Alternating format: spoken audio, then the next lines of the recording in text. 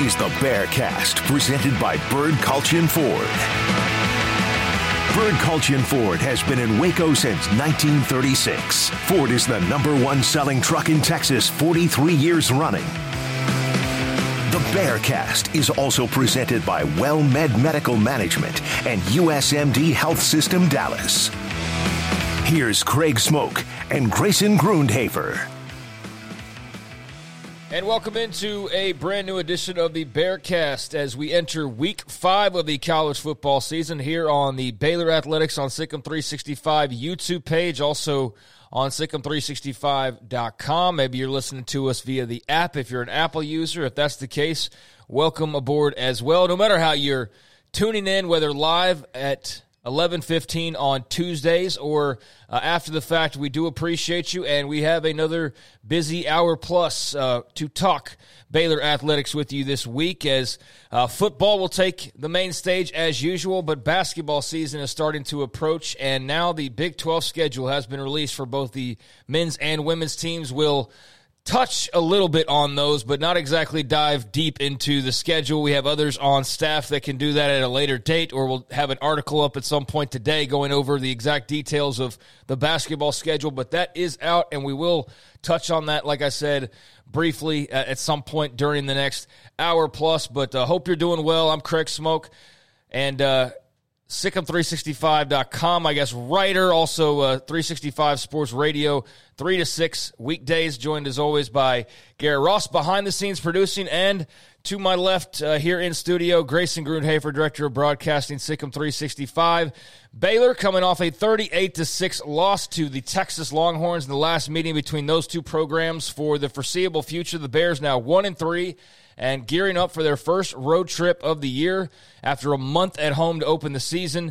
And they are heading to Orlando for a first-ever conference matchup with the UCF Knights. So one door closes conference-wise, and another one now opens a week later.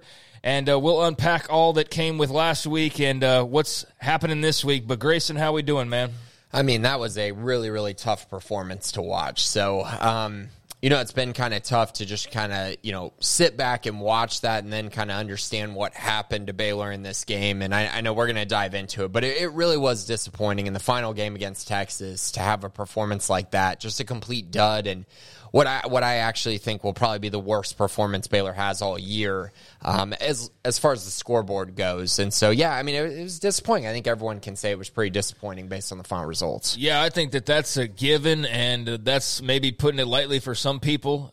There's obviously a lot of pressure building as the losses mount, and the performances just don't look that much better. And this one, even if they played better, it was overshadowed by the fact that they were just completely outmatched, outmanned, outgunned, outwhatevered in every way on Saturday. That was just a team that, while they have been within reach, and you've even, finished above them multiple times here in recent years, they're playing in two different parks nowadays. And I think that was pretty clear on Saturday. One program going up, one program spinning its wheels and falling back. And if they're not careful, that could get worse and worse, believe it or not, as bad as the feelings sort of are right now. It can get worse, and, man, there's still 8 games left to go. I mean, they're not even halfway through the season yet, but it feels like it's already been kind of a marathon just because of the lumps that they've taken here in the first month. So let's talk Texas. We've got a little bit of recruiting to talk to at some point as well. Have the mailbag, too, and obviously we'll talk UCF, but I think this is mostly just the first half to talk about, quite frankly, because that's where most of the scoring occurred, and so we don't need to go over every single drive of this game, but let's just kind of touch on the first half because that's where a lot of the actual action occurred. And Grayson, I mean, first things first, it was a great crowd. The crowd showed up. I wasn't, all in on the color schemes and things like that. Neither was the crowd because by the time it arrived, there was a good section of the black that arrived, at least from the vantage point that I had, the unofficial blackout, which, by the way, the record with those is now well, we're not going to go back into past times with our browse. The last two, they lost the unofficial ones. I'm talking 31-3 and 38-6 versus K-State, and there was also the T-shirts situation that got the whole ball rolling with blackouts to begin with. Versus TCU. That was also a blowout. So the unofficial blackouts, regardless of where you stand on them, have been absolutely atrocious outings every single time that they've occurred. I mean, not even just losses, but blowouts, and this was the latest example of it. So you had a good chunk of people that abided by that. You had a lot of other people in green and gold, and there was a good contingent of burnt orange as well. And, you wonder when the game was announced as a sellout of like, oh, gosh, is Texas going to overrun the stadium? And that wasn't the case. They had a really good number of people there. They filled out their section. They had the end zone like a lot of visiting teams do in the upper deck. But it wasn't overwhelming by any means. It was a pro-Baylor crowd. People were loud. They were into it. They were ready to rock. Game day seemed to be like it was in a good rhythm as well. Keontae George came back and just had a lot of fun things going on, at least early in that game. And then the game actually happened, and it took a lot of the spirit out of it. But I did think that there was a big-time feel for what was a big-time game for Baylor. And it just got wasted, quite frankly. But kudos to everybody that showed up at least that first quarter when it was still relatively competitive, because that did feel like a big-time college football atmosphere at McLean. And it's just a shame that it didn't get put to good use. And so let's start here. I mean, how about right out of the gates with this crowd? You get the ball to start things off, and you go 3 and out, baby. Just right out of the gates. Like, let's just fast forward here. 3 and out, right out of the chute. As they're sacked a couple of times, Sawyer Robertson, that is, on the opening drive on 2nd and 3rd down. They get a false start penalty. I mean, it was like comical. Like, let's start as bad as possible in front of this crowd. How about a couple sacks and a penalty to go ahead and force a punt on a 3 and out? Good news is that, you would force Texas into punt as well on their opening drive after just 6 plays. You'd get the ball back, and then you'd punt again. 6 plays on that drive, so nothing doing for the offense on the first 2 series, and then Texas on their second drive. Here comes the explosiveness, and that was the story with their offense. You knew coming in, like, they could just hit the big plays, and how would Baylor defend that? And the answer was not very well, as 2 plays, 55 yards. Jonathan Brooks had himself a day, the running back from Hallettsville, 40-yard touchdown run. And so 2 series in for both teams, and Texas is up 7-0. Yeah, and this is just a missed tackle. I mean, Mike Smith had him in the backfield, tackle for loss, maybe a 1-yard gain, misses the tackle, he gets outside Carl Williams, easy touchdown. But again, Baylor's issues tackling since the West Virginia game really last year, you might even be able to go before that, but I mean, it is so bad, and it has led to so many huge plays for opponents, and this was another one. Like, you can't miss that tackle, and if you are going to miss that tackle, you at least need to slow the dude down. Did not do that. Carl Williams let him get outside. Just, a really tough one, and what was a actually really good defensive call by Baylor. Like, the play was there, they just didn't make it. By the way, if you're watching us live, 11:15 on Tuesdays, please hit the like and subscribe button. We do appreciate you. Don't ask for that very often, but do want to ask about that occasionally. So if you are watching us live, we do appreciate it. But after the fact, please do that as well. Baylor Athletics on Sikkim 365. So Baylor gets the ball back 7-3, and they string together a 9-play, 70-yard drive, had a big pass to Keytron Jackson that went for about 40 yards. Jordan Neighbors, we'll talk more about him like as far as a personnel note later on. But then you got a pass interference call, so moving the ball down, and then you get into the red zone, and then everything kind of comes to a halt as you're able to get all the way down at one point to the 5-yard line where you're facing a 3rd and goal, but Sawyer Robertson gets stuffed, and you have to settle for a field goal. Isaiah Hankins from 22 yards out. So a promising drive gets stuffed there at the end, but you are on the board. It's 7-3, and at that point, the offense at least has put some points on the board, and that would be one of 2 scores on the day and one of just 2 field goals on the day. Yeah, and yet another, we're going to say missed opportunities for Baylor, but once again, just they were running into a wall. They ran the ball 3 straight times in the red zone, and I understand, like, you want to run the football. It's easier to run the football. Your quarterback in the red zone hasn't been very accurate, and so I get it, but also, like, they were not having success running the ball. You run it 3 straight times. You end up settling for a field goal. They got, 3 yards or 4 yards from the time they just decided we're just going to run the ball up the middle or have the QB power play. And Sawyer ran for 10, Richardson ran for 3, and then Robertson for 1, and then Robertson for no gain. Yeah, so your last 3 plays went for 4 yards. Inside the 10. Yeah, and so Richardson was a surprise. I don't think he was expected to play just because his ankle was banged up, but he did play, but he would leave early. So he didn't last very long. He was out by halftime, out of business basically, according to Aranda, re-injured his ankle. But he was surprisingly there at the beginning. I had somebody pop up. I was like, hey, Dominic Richardson's back. He's like, oh, it doesn't matter if we can't run the ball. I was like, dude, I mean, just glad that he's healthy. But again, it didn't last very long. And it didn't matter with the run game. It was man among boys. Texas has recruited very well.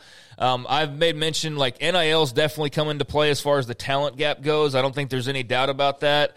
But there's a major talent gap now that's as large as it's ever been between these two teams. And, part of that, too, could just be, hey, they're older and Baylor's got guys that they're trying to bring along.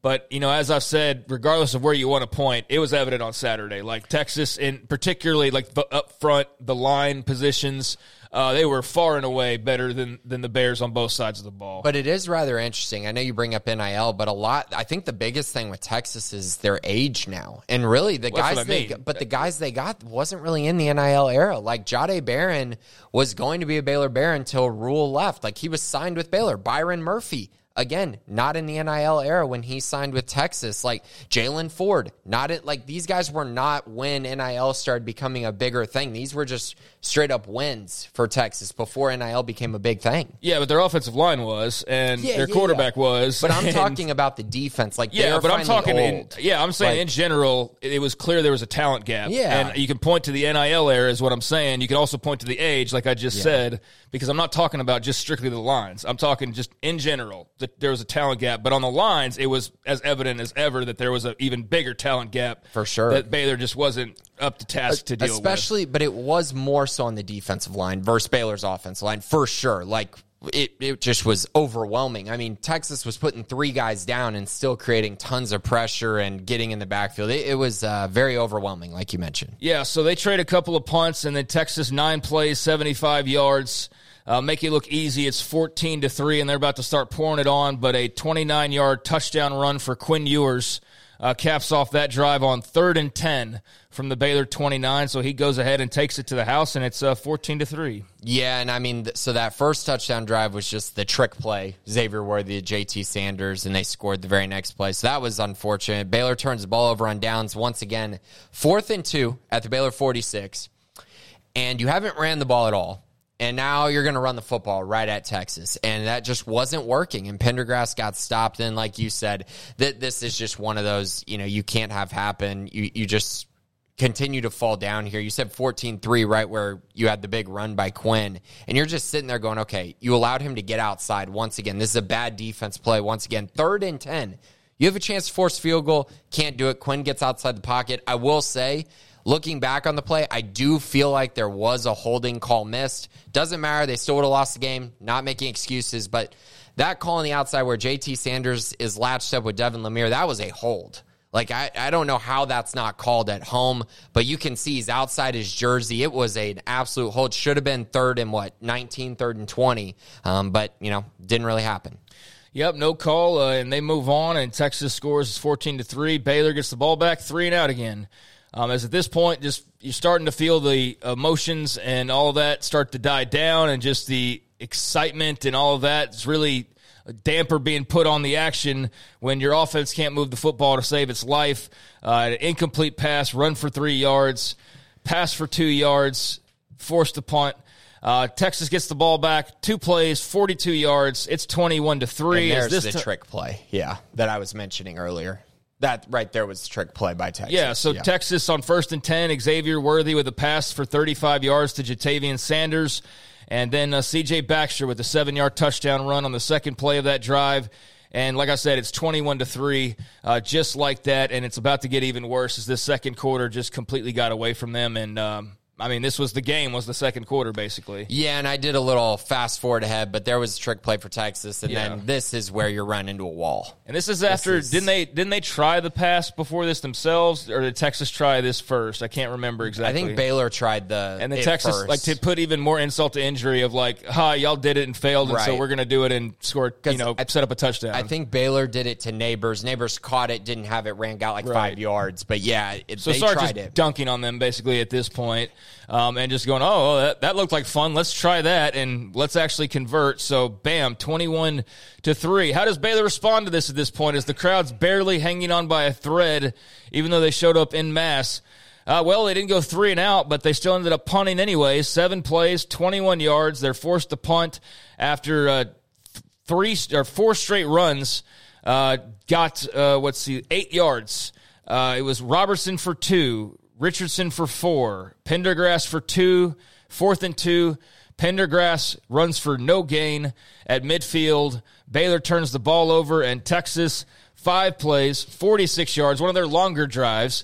This took 1:49, and this ends with Jonathan Brooks after a Baylor defensive pass interference call, because Texas needed more help. But Jonathan Brooks set up at the 2-yard line after that penalty, and they punch it in, and his big day continues, and it is 28-3, just like that. What was a 7-3 game after the first quarter is now 28-3, and it's still even going to get worse, not score-wise, but we'll get to that. Yeah, and I mean, the game's over. At this point, you knew the game was over. I mean, you probably could have said the game was over when it's 21-3, but 28-3, you're like, yeah, okay, well, this is over. This was fun. Like, you could tell Baylor wasn't going to be able to score that kind of points in this game, and just in general, like, what Baylor wanted to do was not working, and what Texas wanted to do was. And that's when you know things, you're in absolute trouble, you're in a terrible situation, and that's what Baylor got themselves in.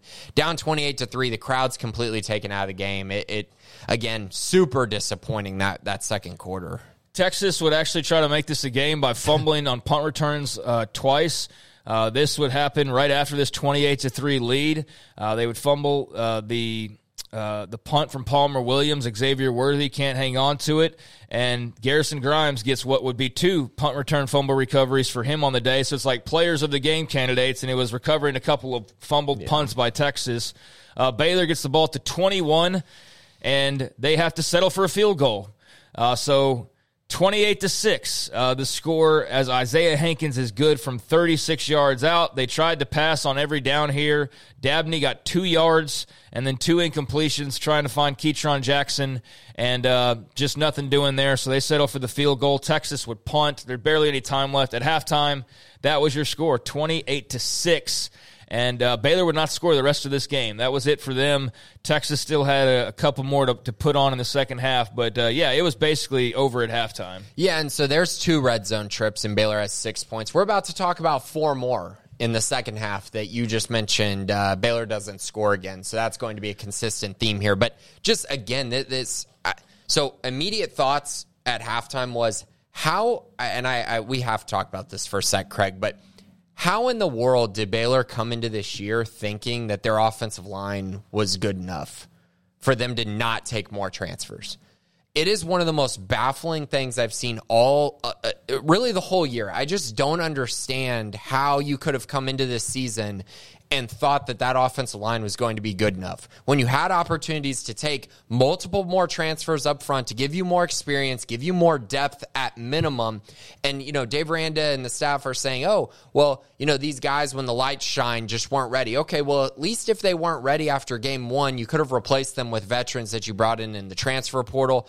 I'm extremely baffled by it. I don't understand it at all. And in this game through the first half, you're just sitting there going, okay, Baylor's not going to be able to run the ball at all. Baylor doesn't have a passing game right now with, Sawyer not playing great football, and really just in general not having time to throw the ball either. But that is one thing that I came away from the first half just going, wow, I can't explain it. Look, man, we talk about the transfer portal and all that during the offseason, but I'm no roster construction guy. I don't pretend to be some X's and O's, like knowledgeable type of person. So like when they go and get guys, I'm just like, okay, they know what they're doing. I got to trust in them. So all you needed was the Barrington brothers. Okay. Like if that's what you think, like I give the benefit of the doubt to the coaching staff. They know their roster better than me.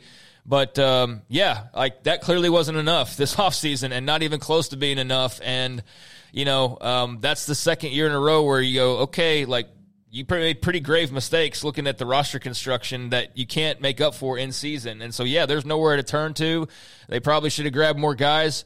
Last year, that line didn't necessarily live up to the super high billing that it had, but it was coming off a championship year and everybody's coming back and all that. And they played well in the end, but weren't as dominant as you thought they would be. And then you lost all those guys and thought that you would just turn around and like, oh, somehow this could be as good or better, and it's nowhere close. Like, they can't do anything up front against a team like Texas. I don't know how they're going to fare in the rest of the Big 12, but this was two different leagues playing against each other, basically. Yeah, I mean, last year's team went on the road to Oklahoma and ran for like 250 yards. Came here against Kansas, ran for 250 yards. Ran all over quite a few teams. Ran all over TCU. Like, if that offense line played Texas State, Baylor's running for 250 yards against Texas State.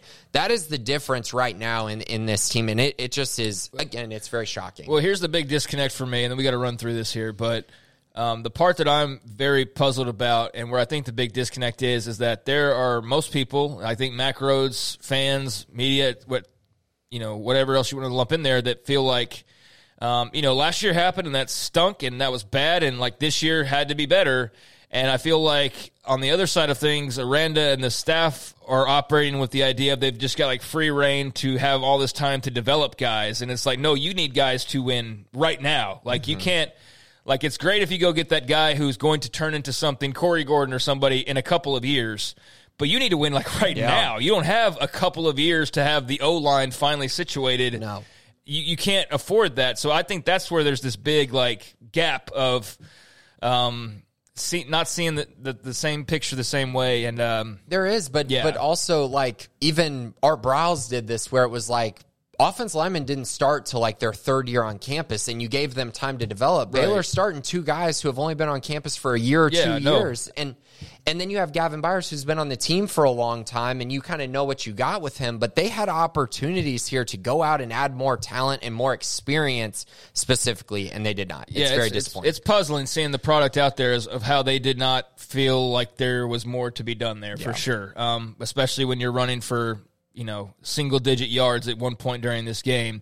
So second half, Texas opens the half with a field goal as they're close to scoring their final points now at this stage. 6 plays, 55 yards, and trying to find Jatavian Sanders, who had a big day again, can't complete the pass. And so Bert Auburn with a 37-yard field goal. And then Baylor actually drives down and gets into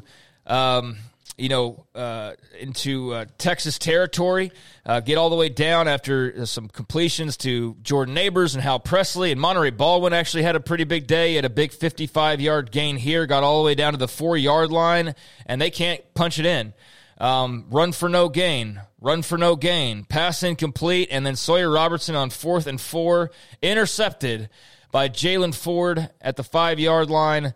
And Texas gets the ball back, and no points there for the Bears. What does Texas do? They go score their final points of the day, turning that interception into a 95-yard drive that would take 3.5 minutes off the clock and end with Quinn Ewers to Xavier Worthy for 21 yards, touchdown, 38-6.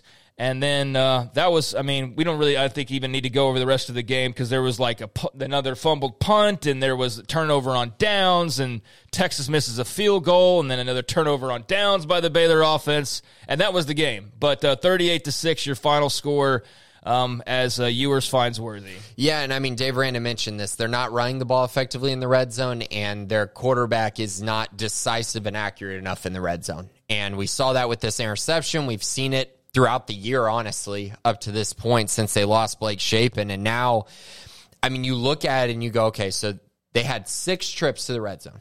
6 of them in this game. Mm-hmm. They scored 6 points. Yeah. That is just, what in the world? Like, that's not going to get done against anyone. And, yeah, you can sit here and say, and I tweeted about, there's another missed opportunity for Baylor. There's another one because it was 3rd and long, Texas converting a bunch of them. And not just converting. We're talking like 51 yards for Jonte Cook, a 30-yard run for Quinn Ewers for a touchdown. Like, it was big plays on 3rd and long that they were allowing. And then conversely, Baylor unable to score in the red zone, or else, I'm not saying Baylor would not have been in this game. Baylor would not have won this game. Let me be clear on that. But Baylor probably could have scored 20 points in this game had they just done anything with what Texas gave them. Yeah, I said in the post-game little reaction deal that at best, like if they convert, it's like 38-24. Yeah. I mean, they're still losing by a couple touchdowns at best. So it's not like, hey, if this had happened, then they were, no, like at best they just make the score look better, but it's still a blowout. And it was gift-wrapped by Texas dropping 2 punts. Like, I'm not sitting here saying Baylor was dominant or anything, but 38-24 sure does feel a lot better than 38-6 by the end of the day. Yeah, so Texas scores is 38-6, and then Baylor would recover another fumbled punt eventually, and they would get it all the way down to the Texas 5-yard line, and then would turn it over on downs again. Sawyer Robertson sacked on back-to-back plays, and then Texas got the ball back. They ended up missing a field goal, could have added some points. Baylor gets the ball back again, 12 plays, 60 yards, gets it all the way down to the Texas 20, and this is R.J. Martinez at this point, and turn it over on downs again. So he has just a bunch of, in the red zone, turn it over on downs, three times including an interception. Yeah. Twice on downs, one interception. And field then goals. And then field goals. 2 field goals. Yeah, and then 2 field goals. So 6 times. So was that 2 field goals, turn it over on downs, 2 interceptions. That's 5. What am I missing here? No. End of game, so turnover on downs. There's the 2. Then you had the interception. Then you had the 2 field goals. That's 5. There was one more where they... Yeah, the end of the game, they finished at the 4-yard line. Yeah. And could not punch it in. So there you go. There was the game. Complete domination by Texas. First quarter was the only competitive part of this game when it was 7-3, but beyond that, they blew it open in the second quarter and then just kind of coasted in the second half for the most part. It even gave Baylor some opportunities, and Baylor shut out in the second half, despite multiple trips down into the red zone, and did not muster a single touchdown on the day. So there you go. That was about as rough as you could have imagined it to be. And great send-off for UT, their final trip to McLean, and not at all what you hoped for if you were the Bears, who ended up rushing for 60 yards total on the day. Sawyer Robertson was getting sacked all over the place and then had some rough moments, but ends up 20 of 35 for 203 and an interception because, again, they didn't score a touchdown. Your leading rusher was R.J. Martinez on just 3 carries. That's how bad the run game was. And then... you actually got some yardage out of the receivers, but I always think of Phil Bennett of yards don't matter. Yards don't say, and you get 700 yards and still lose the game because what matters is scoring points, and that's what they did not do. So 300 yards through the air, but it's about as empty of a 300 yards as you'll ever find. Wow.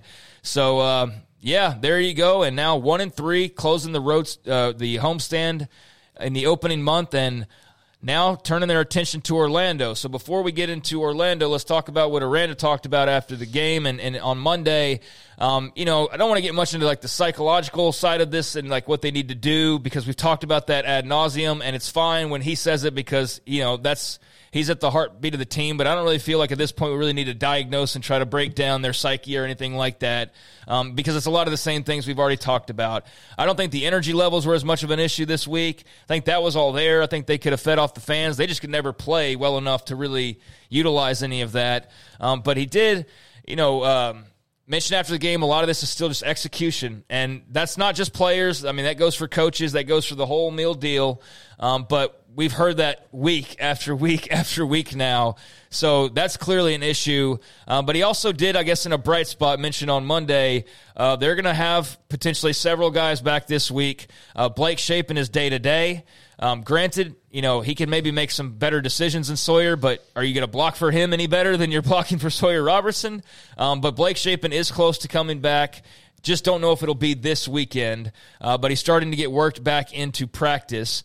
Also announced that Jordan Neighbors has made the full-time move to running back from wide receiver. We saw him get a couple carries on Saturday, but that's now official. Dominic Richardson is feeling good, he says, so it sounds as though he'll be available to play as well. And then you had, on the defensive side of things, getting a couple cornerbacks back with Tevin Williams and also, who am I missing there? Tevin Williams and Reggie Bush. And Reggie Bush are scheduled to come back. And then on the defensive line, should be getting close to having Jarrell Broxton. Jarrell Broxton, the old offensive lineman. Jarrell Boykins is working himself back into shape, and so he should be coming back soon here as well. And also had on the defensive line, you had Trey Emery. Gosh almighty. Trey Emery coming back. So Trey Emery, Jarrell Boykins up front should be coming back soon. Tevin Williams, Reggie Bush in the secondary. Jordan Neighbors has moved to running back. And Dom Richardson feels good, and Blake Shapen is day-to-day. That is basically your wrap-up as far as personnel guys that he mentioned on Monday that could be giving them some reinforcements. Right, and Devin Lemire played against Texas, which was big. He was questionable going into that. He played okay. He had like 9 tackles. The stats were good. The peripherals, not as great. But it's big to have him back. He's clearly a leader for this defense. They need him if they're going to have any shot at making a run later in the year. And just honestly, just being better on defense, because they've been absolutely terrible at times this year. And then the other one, Isaiah Dunson, was out this week. I'm expecting that to be long-term.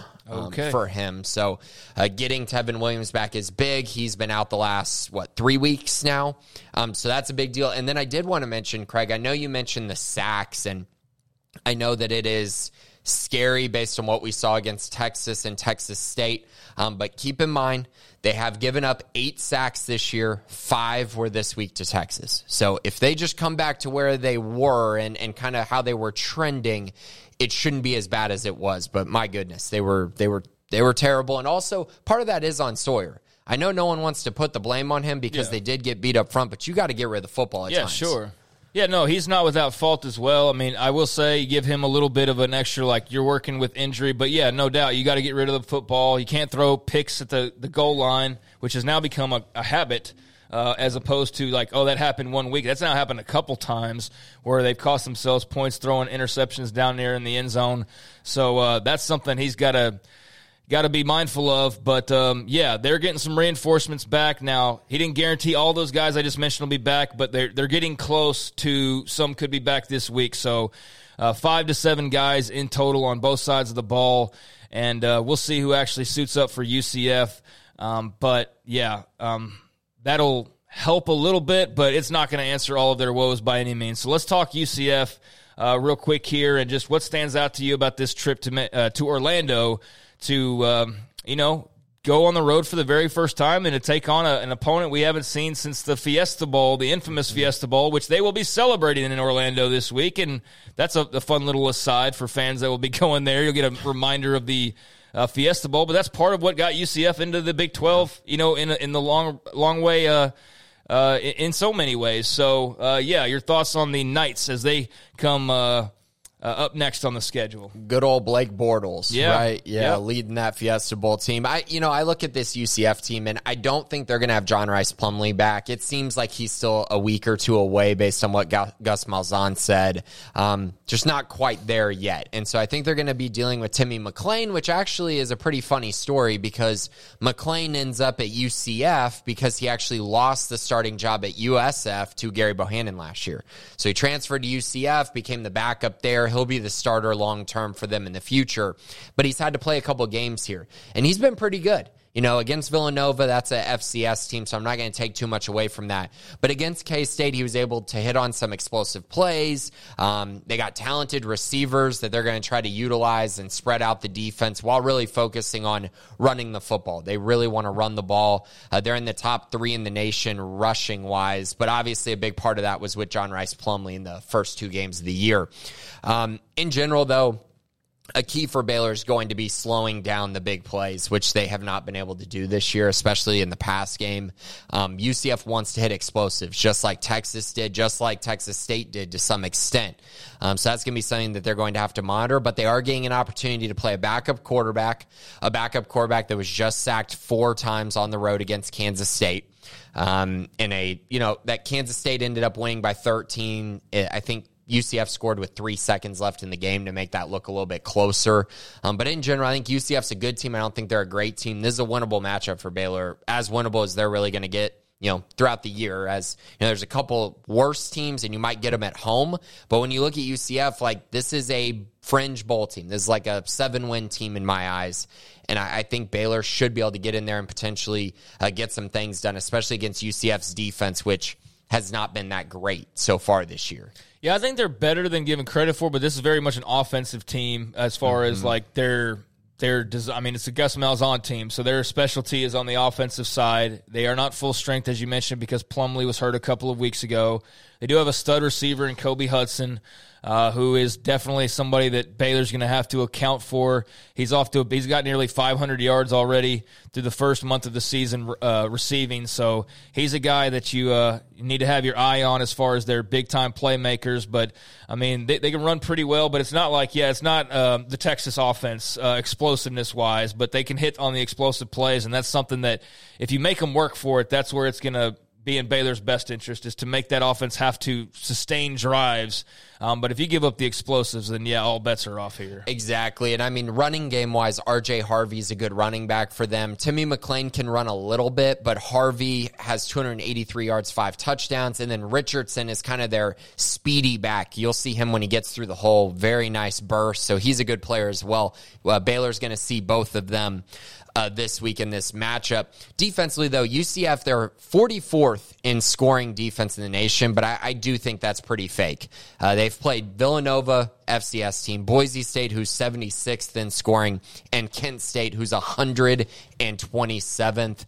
I don't think they're very good defensively. We just saw what Kansas State did to them, and what Kansas State did to them was run all over them. They averaged 7 yards per carry, ran for 281 yards.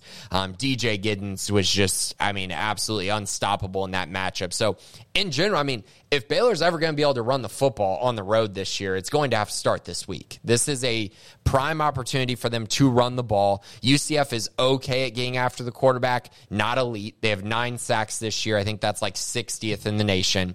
In general, Baylor should be able to turn around and hand the ball off. They should have enough time and give enough protection to the quarterback, which should allow the passing game to at least have some success. And Will Howard had success this week for the Wildcats. So something to keep in mind. I do think Baylor's going to have a great opportunity to win this game if Blake Shapen does play. If he does not, I think you're probably going to see more of the struggles that we've seen from the early part of the year. Yeah, they might be a defense that you can run on, but that doesn't mean that you'll be able to run on them. And, you're right. There's an opportunity there, but the proof will be in the pudding. Don't give them the benefit of the doubt at this stage that they're just going to line up and be able to do that with what we've seen. So, there's a weakness, if you will. But yeah, this team gets no more benefits of the doubt. We'll see how they fare there. But yeah, UCF opened the year, big win over Kent State, edged Boise with a walk-off field goal in week number 2 out on the road there on the blue turf, beat up on Villanova, and then last week that scrap with K-State, which is actually a pretty close game. It looked like, oh my gosh, they're going to, K-State was injury, bitten, and you thought, okay, they're not exactly 100%. That game was close early on, and eventually K-State did pull away and get the double-digit victory. But UCF's scrappy, man, and they're not one of those teams that's going to be intimidated or anything like that, and it's going to be a raucous atmosphere that Baylor rolls into. And I wrote, maybe it's a good thing to be somewhere else other than home, but you say that and then you go walking into a stadium that's going to be as loud and as raucous and as just ready to go. And if this young team or whatever can't handle the emotions at home or do how are they going to fare on the road is a huge question mark to me. Are they one of those that they actually thrive on the road, which would be kind of weird for a young, inexperienced team? Happened last year. Yeah, or is it going to be a team that, just the struggles continue or compounded by the fact that, they don't even have the home crowd behind them at this point? I don't know. That's the mystery that we'll learn a little bit more about this weekend. Yeah, for sure. One thing I do want to mention that I think is of note, UCF's FBS opponents. So I'm not counting Villanova, and I'm not going to count Long Island for Baylor. They're 6-6 this year, the teams that they've played. Baylor's 3 teams that they've played so far, their FBS level, are 11-1. So just keep that in mind when you're talking about quality of competition that they've had to go against, the type of, environments they've had to play, against, these teams that are really, really good up front. Texas State, whatever. I know people are going to say they're terrible. They're still 3-1. Baylor shouldn't have lost to them. It still was inexcusable, but they are a better team than many thought starting the year, and we know what Utah and Texas are at this point. Yeah, being 1-3 is not it's a shock because you thought at worst they would be 2-2. It's that Texas State game that kind of ruined everything, and that put them off on the wrong foot right out of the gates, and they've been behind the 8 ball ever since then. Had they beat Texas State and then they lost to Utah and Texas, nobody would be blinking as much of an eye as they are right now, but because they lost to Texas State, that just made you look even deeper, and then you looked at just the style in which they played overall and just kind of the empty answers that you get after the fact, and it's it all is a recipe for just feeling bad about the direction of things. And so, that Texas State game, that really just right out of the gates they shot themselves right in the foot. They did. And put themselves in a bad spot that they're still trying to dig out of. And now you're going on the road and you got to play UCF, who, is a beatable team, as you point out. But again, they're going to be so geared up with first Big 12 home game and 10th anniversary of the Fiesta, and Baylor's struggling, and it's an opportunity for them to, move to 5-0. 4-1, and get their first Big 12 win. And so, man, Bears better be ready to go. Better have them strapped up in Orlando at 2:30 on Saturday. That's for sure. Definitely. It's a big one for Baylor. I think it's, as you mentioned, all the things that are going for UCF, all the things they're going to be excited about. I think Baylor should be equally as disappointed and upset and ready to go for this game. I mean, if you can't get up for a game when you're 1-3, you're going on the road for the first time, then, you're probably not going to get up for any game the rest of the way. Probably not. This would be a great, you can't keep every week being a rallying point, or every week like, all right, well, this is the week that we're going to get it all together. But them going on the road and this change of pace, I am very curious to see how they perform, and if there is a sense of urgency, because that has been a big phrase that, along with execution or lack thereof,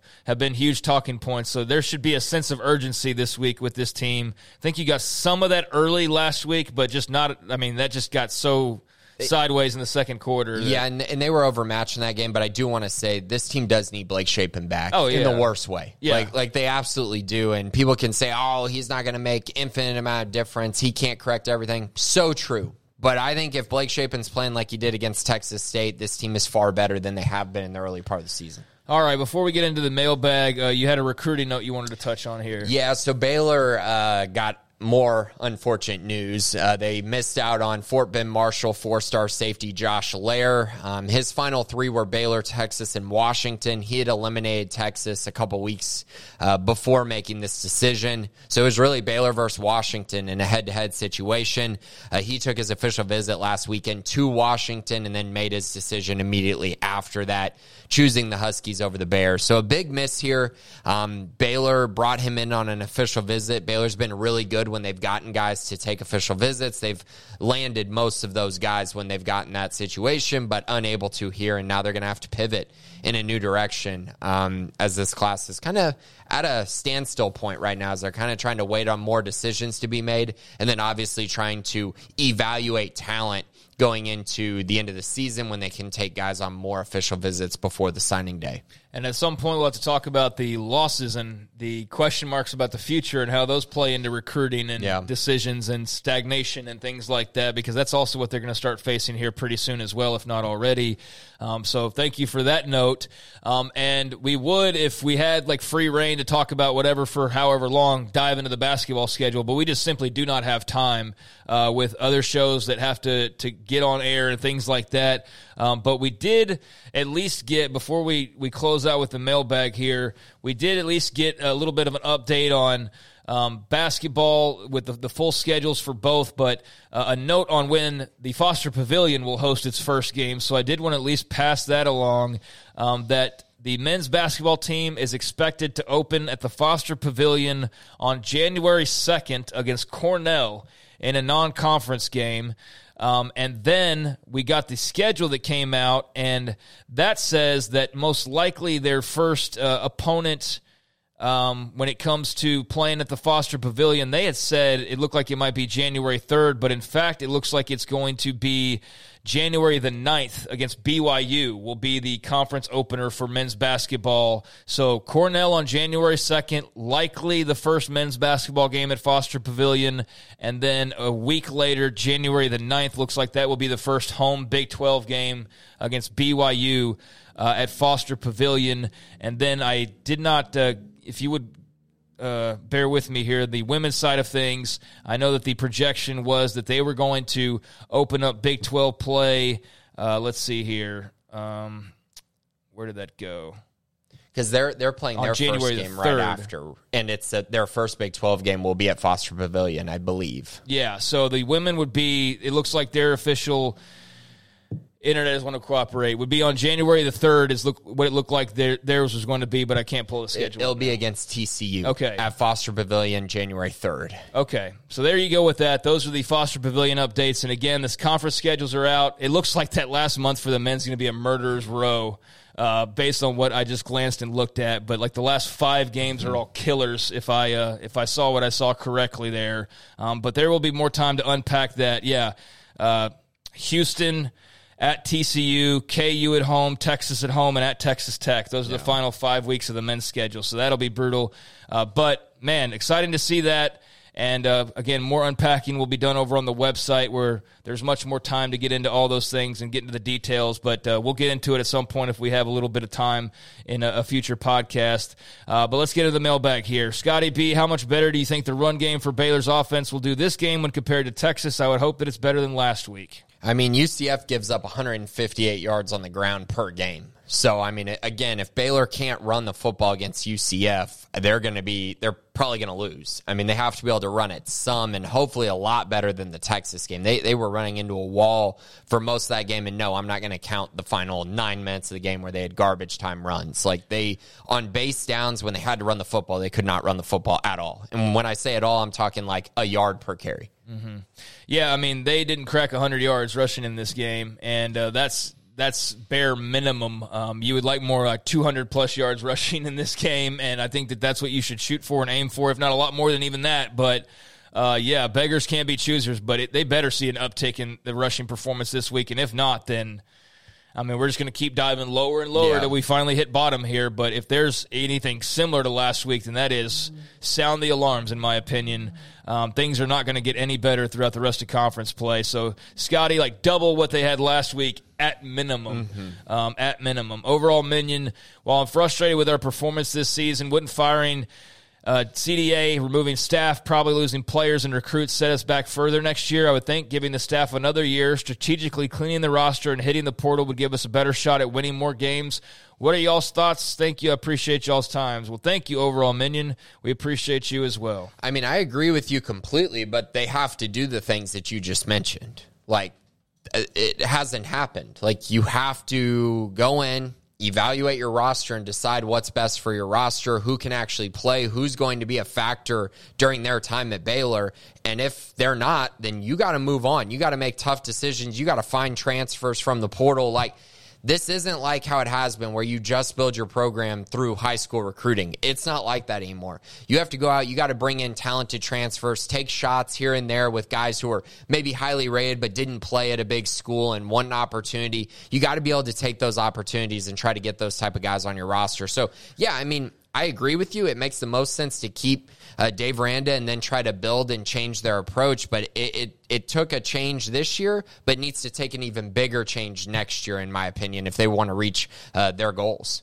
Yeah, I mean, the thing is how many more coaches are you going to change? They've hit almost every position at this point, whether by choice or not. Like Juice Johnson wasn't by choice, but, you know, they've changed coordinators on both sides of the ball already. So you could change coaches again, but you've already done that. You strategically cleaned the roster last year, and it's amounted to nothing really different. So you could put it in their hands of like, yeah, go clean up the roster, but we thought that they did that this past offseason, and it's not the case. It wasn't enough. It wasn't enough. So, like, you just entrust that they'll do that again, I guess, and just this time for real, though, we've got enough offensive linemen. But I'm with you. Like, I do think that it's set up to where they do need time. I just don't know that you have time, though, because of – just like how far are you going to fall back, and like what do you risk if it doesn't still work out in the long run? Like that's the thing. But on the flip side of like you don't know that like let's go hire Jeff Traylor. That's not a guarantee that you're going to be any better, or G.J. Kinney. That's not a guarantee that you're going to be any better necessarily. So they're in a weird place, man. I mean, they really are. Where Aranda could use more time, but I think because of how it's looked, the fans are just so checked out of it that's the problem. Yeah. Is that the fans, like, if you tell them, okay, just another year, what? And that's where I think that the big hurdle is that the buy-in is just not there anymore at this point. It's perception because of what happened. And it's really frustrating because, I mean, you got to remember, like, that this team won a Big 12 championship less than 2 years ago. Right. I mean, it's not like they haven't won football games. And last year they were really competitive. But, yeah, this year it's been really tough. And, I am kind of the opinion that if Dave Rand, if they come out and they play like they did against Texas the rest of the year, you have to make a change. There's no doubt about it in my eyes. But if they're competitive throughout the rest of the year and maybe the end result and record doesn't end up where you want it to be, I don't think that this staff should leave. I think there are reasons to still be optimistic about them being able to change and turn over the roster. And that's the decision that Mack Rhoades will eventually have to come to. And I don't know all the details about buyouts and things like that either. That'll come into play. But I'm with you. Like, they probably need more time, but I just don't know that you're in an era where you can really afford that much more time given the direction that they're going. So that's going to be the big puzzle to figure out. Masterpiece Pierce MPH, why are we just now seeing some of Armani Winfield? He had 3 receptions, 42 yards versus Texas, which is more than some guys who have seen more playing time like Cameron and Burton. Thanks, guys, for answering our questions, hoping for a better outcome versus UCF. Well, thank you, Master Pierce. Sorry, where is that one? Okay. Yeah, I think the thing with Armani was he was coming in for garbage time, and you got to remember, like, he plays outside receiver. So he's behind Hal Presley and Ketron Jackson as the starters, and in my eyes, that's okay. I think those two guys have proven themselves to be pretty good, especially Ketron. But I do think they need to find a way to get him on the field. I mean, I love Josh Cameron and the things that Josh can do and bring to the table at times, but Armani, there is something that I do think you could tap into as far as his ability to make plays down the sideline, his ability to create, easier throws with his talent. I do think that he should get opportunities, more opportunities than he has gotten. And I also, the Burton thing all comes down to the fact that Monterey Baldwin just has not played well. That's why he's playing. Like, let's just be real with the situation here. This isn't about, Burton being just unreal. Like, he's played hard, but Monterey has just been so inconsistent and unreliable, and that's why he's playing. That's the only reason why he's playing. Monterey did show up last week, but he still had some drops. Like, that's still something that rears its ugly head. And there was one that should have been like a 15-yard gain that Sawyer was so late on, and people are saying, oh, you still got to catch it. Okay, but the ball should have been out 5 yards earlier. All of this is a combination of things. This isn't like, well, that's just this guy. It's all a combination of things. But Monterey definitely had his bounce-back game, and it showed you, like, it wasn't going to matter against Texas, but it can matter against UCF. Mm-hmm. It can matter against everybody else on the schedule if he can do what he did and just add a little bit more, and they can play better as a team. But they need more of that for sure. Bearcats, what do you need to see against UCF to show that Baylor can still put together a bowl-eligible season? They need to win. They have to win to do that. If you want a bowl-eligible season, they absolutely have to win one of the next two. No question about it. They have to win one of the next two. You could argue they have to win both. You absolutely could argue that. But, yeah, so, because at this point, they have to go 5-3. Is that right? Yeah. Yeah, 5-3. 5-3. You still have Houston and Iowa State on the schedule at home. And can you score against Iowa State? And West Virginia, they are looking better. There's a lot of. We need to see the run game. Let's start there. We need to see a run game that actually is productive and actually is like manhandling or dictating the battles up front to some extent. Yeah. We definitely need to see that. We need to see smarter decisions in terms of taking care of the football and making tight throws and doing those types of things. We need to see a healthy Blake Shapen, probably, too. Probably need that for some of the things that we've mentioned. But definitely I'd start with the run game. That's going to be a big one. And then on the defensive side, you can't give up a bunch of explosive plays to UCF. I don't want to make it sound so simple, but truly, running the football on offense, have to do that, and then not give up explosives on defense. You have to do that, and that's kind of where I start. Yeah, that's where I'm at, too. I honestly didn't think the defensive line even played bad this weekend. I thought they were fine. They gave up 2 big runs to Quinn, who's not a runner. It just was, it was like game situation type thing. The Brooks one was a missed tackle by a linebacker. But in general, I felt like the defensive line they've picked it up since the Texas State game. Yeah, so Bearcats, if they can't run the ball against the Knights, and if they're giving up like 3, 4, 5 touchdown drives that are like 3 plays, a minute and a half, then, it's all the same that it was this week and the week before and the week before, and that's going to be really disappointing and not bode well for the remaining part of the schedule. So, yeah, those are the 2 areas that I really look at. Ginger Bear, even when gifted an opportunity to score, our team struggles to find its way into the end zone. Over 4 games this season, we've averaged 2 touchdowns per game.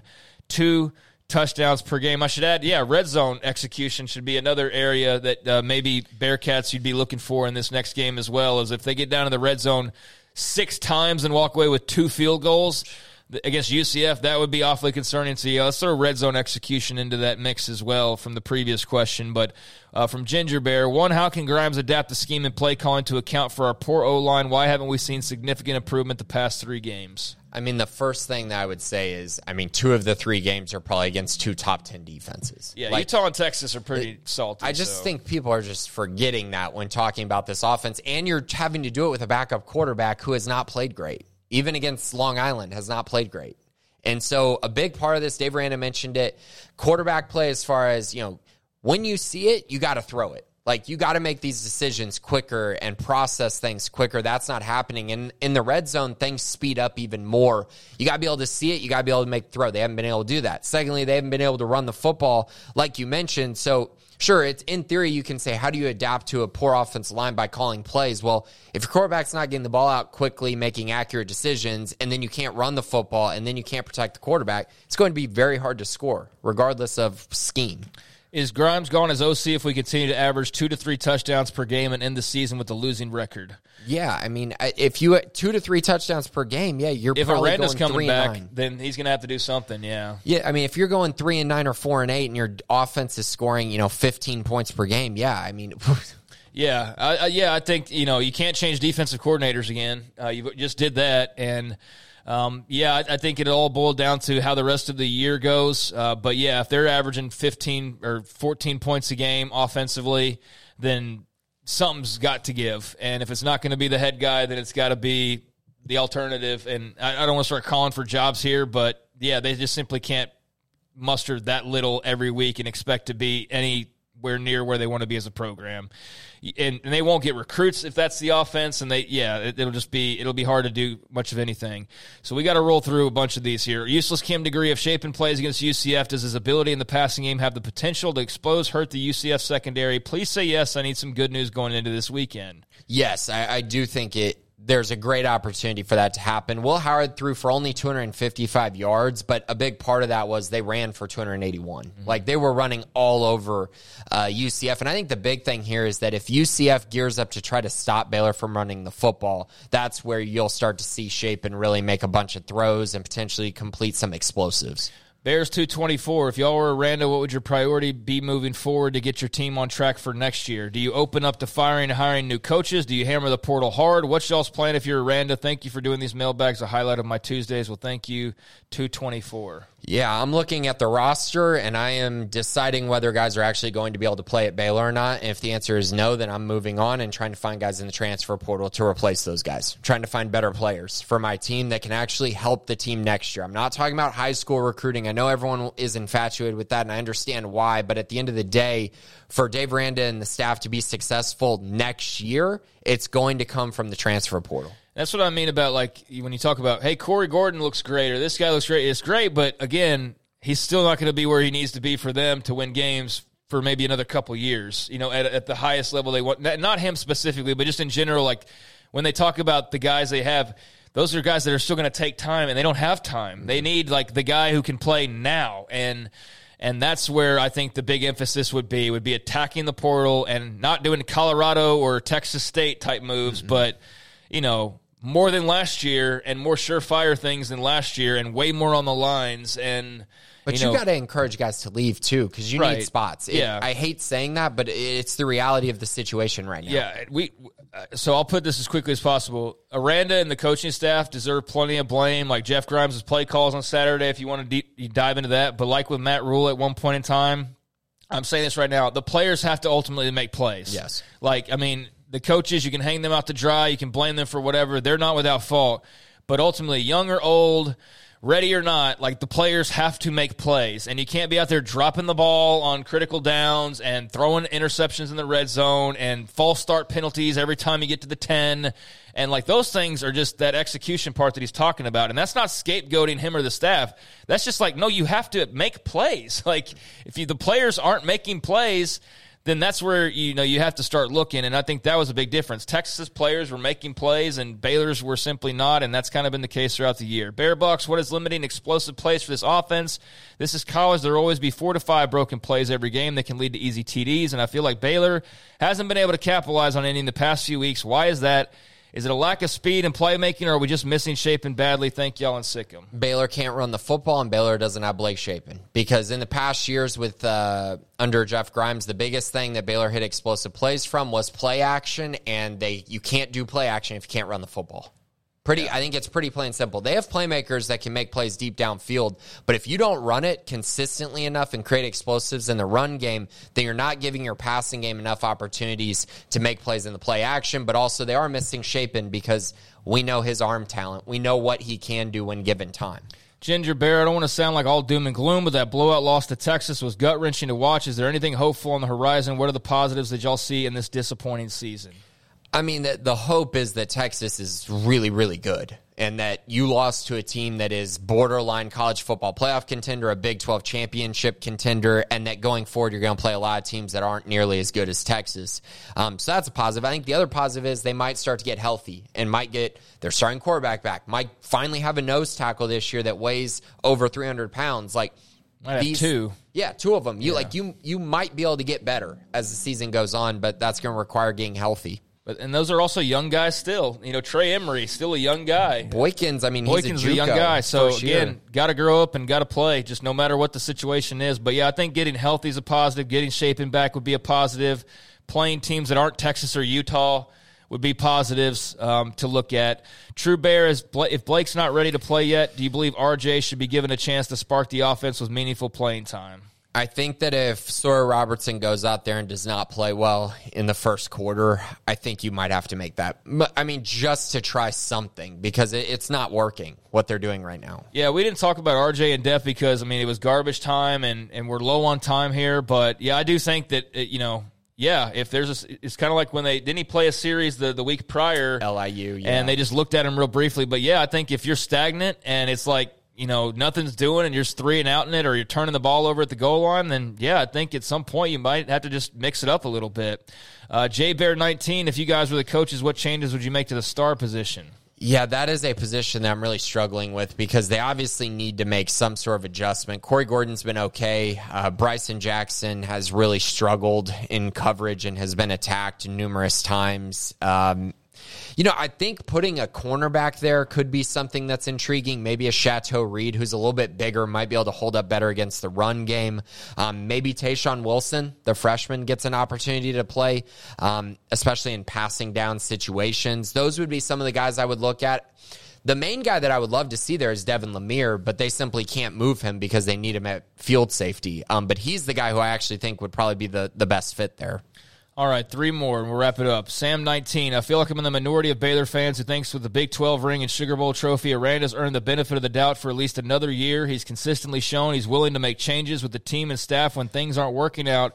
He clearly sees something special with this team that hasn't clicked yet. Where do you think the weak link is that needs to be changed? Yeah, I simply put it's this mentality that you can just recruit guys, develop them, and even if they're never going to play, it's fine to have them taking up a roster spot. To me, it's about... So toss person over player in some ways. But it's about roster management. Right. It simply is. And I'm not saying that you toss person over player. I don't believe you're really doing that. Like, if a guy's not ever going to play at Baylor, then simply put, it's hard to keep that guy on your roster because you have opportunities to go bring in other guys while developing guys who might actually be able to play and be contributors at Baylor. I know it sounds harsh. It sounds terrible. I understand that. But, if you want to win at the highest level, you can't just keep guys who aren't going to play. And so to me, it's that, but it's also about more than just roster management. It is identifying guys who are going to be really, really good because going into this year, I think there was optimism about some of these young guys taking big steps forward. But I think as we've seen this year, a lot of those guys were not ready to take that step forward. And you should have brought in transfers who were older and had more experience. Yeah, they need some guys ready to step up and lead and be dogs right away and not like puppies that they're just... You need a couple more years, and I don't mean to toss person over player. I just mean that, that whole idea of you've got, all this time to just develop young men as, this whole package, and it's no, you need to win football games. Yeah. That doesn't mean sacrificing person over player and bringing in a bunch of, future criminals or anything. That just means that, like, this whole idea of just this lengthy building, and it's like, no, like, there's got to be some urgency here. And, I don't know. So I don't mean toss person over player, but I think you kind of get what I'm saying. But also, you asked, where's the weak link? I really don't think there's a weak link on this staff. I really don't. I think it's more just an identity and just an evaluation of the roster that maybe can be adjusted. And Cyber Bear chimed in on Sam's question and said that those were his. Okay, you can chime in on his thoughts there, but he's talking about the Big 12 championship, which again I do give credit to Dave Aranda for. Yeah. There were a lot of guys that he brought in, recruited, and a lot of guys he developed. So I mean, it's a different argument, but I just would say most of those guys had their best years with Aranda from his development, and then also let's not forget that Apuika, Al Walcott, Abram Smith moving to running back when he wasn't playing running back, Drew Estrada, Dylan Doyle. Like, there were a lot of guys that Aranda brought in to construct this roster. So I do give him a lot of credit for that. So, Cyber, I see you and appreciate you, and you don't need to shut up. We thank you for your comments. Golden Green, finally here to close us out. Now that we've hit the 4-game mark, do you know of anybody hitting the portal to preserve a year of eligibility? Not that I know of yet. I mean, we might know soon, but nothing right now. We'll report it when we're able to and when we get information like that. So we'll see. Yeah, I mean, we're going to see some roster changes one way or the other here over the next few months. Like, that's a given now in this day and age of college football, and particularly with their struggles. I mean, it just seems like, something's going to give. Guys already, not happy with their playing time or their situation, and then them not being happy with guys playing or their situations and so forth. So, yeah, not quite there yet, but we will be all over that when the time comes. And that could be really at any time now at this point, moving into month 2 of the season. So there you have it. Appreciate everybody's questions.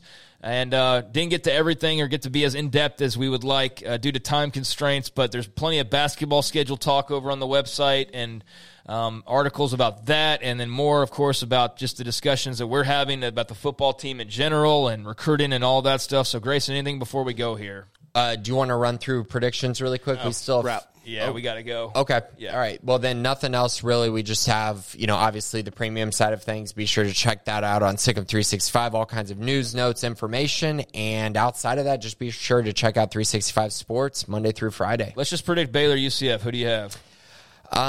If Blake Shapen plays, I'll take Baylor. If he doesn't play, I'm taking UCF by 2 or 3 scores. Either way, I'm taking UCF, but if Blake Shapen plays, that will definitely help. So there we go. We're both picking the Knights unless Blake Shapen plays on Grayson's side, but we'll talk about it next week with you. Do appreciate it.